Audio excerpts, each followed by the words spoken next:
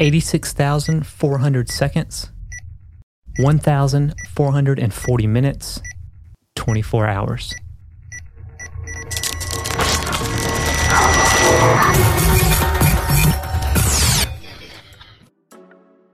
So I get the pleasure of talking to churches all day about just ways we can help them reach more people in their community and just get outside their walls. That's Adam Leakey, one of the guys on the team here at Connect. I brought him into the studio to ask him about the craziest thing he has done in 24 hours. One part about your life that I find incredible is that you're a Cleveland Browns fan. Oh, no. And we're in Athens, Georgia. Nowhere close to Cleveland. Oh, no. Yeah. And so we're talking about the craziest thing that can happen in 24 hours. Right. And so what is your craziest thing? So, yeah, I apologize to all people that you have to hear about my Browns story. But no, the craziest 24 hours in my life was in college. That's a great way to start a story. Oh, yeah. Is we watched a football game here, and we decided to get in a car after our game and drive what could have been 16 hours north to Cleveland, Ohio. So from Athens to Cleveland. Okay. Yeah. Just to watch the first NFL game between the Cowboys and the Cleveland Browns. So we got there, obviously under no sleep. We're riding in a Pontiac Bonneville with 5 other people, Yeah. At some point, we're just trying to stay awake. We're going through the foothills of Virginia and all places I've never been. And we get there, buy a ticket on the street. Could have been fake. We didn't know.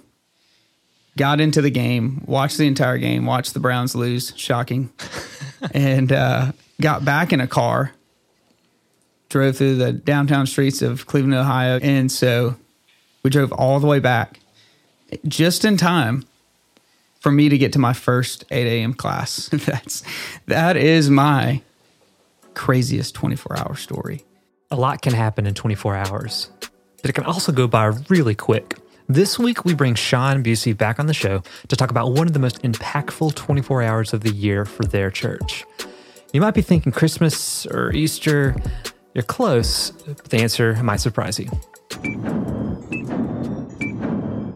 And we just came off one of our largest events that we ever had with this Easter event, where we had 2,500 to 3,000 people on site. Even for a big church, 3,000 people is a lot of people. But what's really incredible isn't the sheer number of people Sean's church attracted outside of their congregation. It was the amount of people that came back to a Sunday service. This is an interesting thing that I didn't know was going to happen. For every 10 calls that we made, 2 of those people said they were going to come to the service the next day. And so it's real crucial that 24-hour window or 12-hour window even after the event, that's when follow-up is real crucial. What we're finding is it's got to be a personal invitation over a phone call. It can't be an email, can't be anything like that, because a lot of that's just going to get passed to the side. But you give somebody a personal invite over the phone, I just think it says something to them that you really care.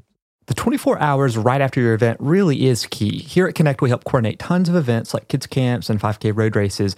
And I know the last thing that I want to do after an event is follow up. Usually, I just want to go to bed and not jump on the phone. But that's where strategic planning before the event comes in. So let's dive into what Sean's planning looks like and ways you can replicate his results. First up, you have to recruit the right people. I had the privilege to start serving as the lead for our events team. It's probably 2 years ago. And when I came into that role, everything was on one person's shoulders and maybe their close friends. And so there was a lot of burnout that happened because they just became really unwell and really unhealthy. Because when you're trying to do everything, you can't. I mean, it's impossible. And so we started to look around, and at first we just implemented it as a request. And we said, hey, if you lead a ministry at our church, we want you to be involved in this event because this event is not about our church. It's about our community and how we can connect with them and maybe get them connected to be discipled at our campus. And so the team that was really 1, maybe 2, 3, immediately grew to about 15. Now, what qualities does Sean look for? We look for somebody who loves God, so they have a heart for God. They have a teachable spirit, and they have a strong work ethic. And if somebody has those 3 things, then managing that person on the back end is way easier. One of the crucial parts of that is that teachable spirit.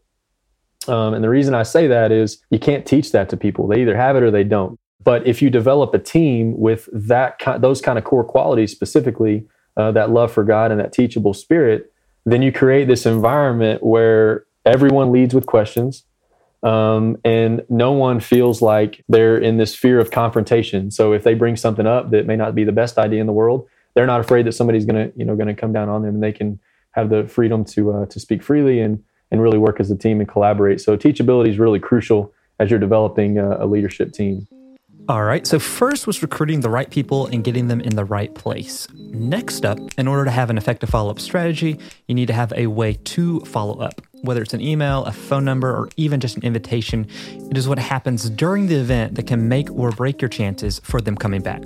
So, number 2, create hooks for a follow-up during the event. We began to build connections with some of these families.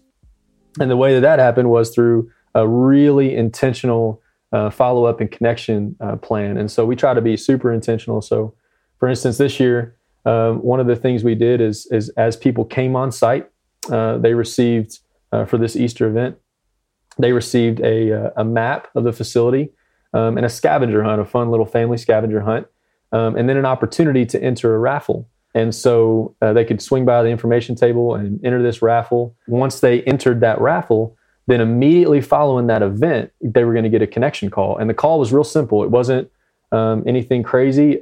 Anybody could make this call. It was just, hey, thank you so much for attending this event. We loved to see your family there, and we would love for you to join us for services this week. So number 1, recruit the right people. Number 2, create hooks for follow-up during the event. And number 3, follow up fast.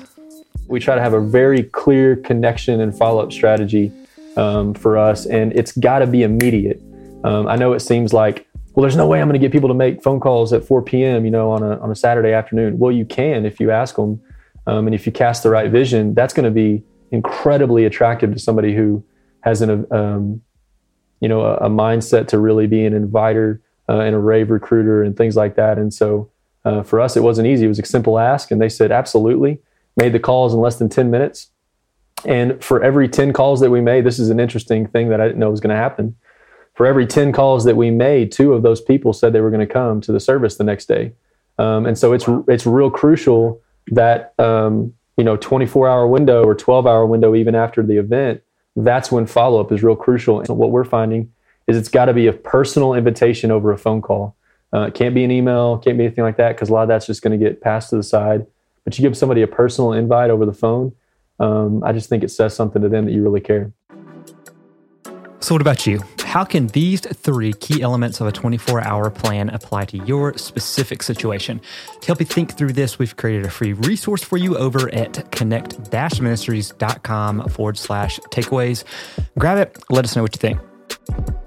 Next time on the show, we chat with a longtime friend of Connect, Jeff Simmons. Jeff is the lead pastor of a successful and growing church right outside of Nashville, and we dive into the strategies he has used for outreach and how they have been impacting their community.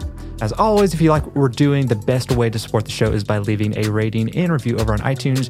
We would love to know what you think and ways we can make the show better. Also, you can hit us up over on Instagram. Let us know how these strategies are applying to your church.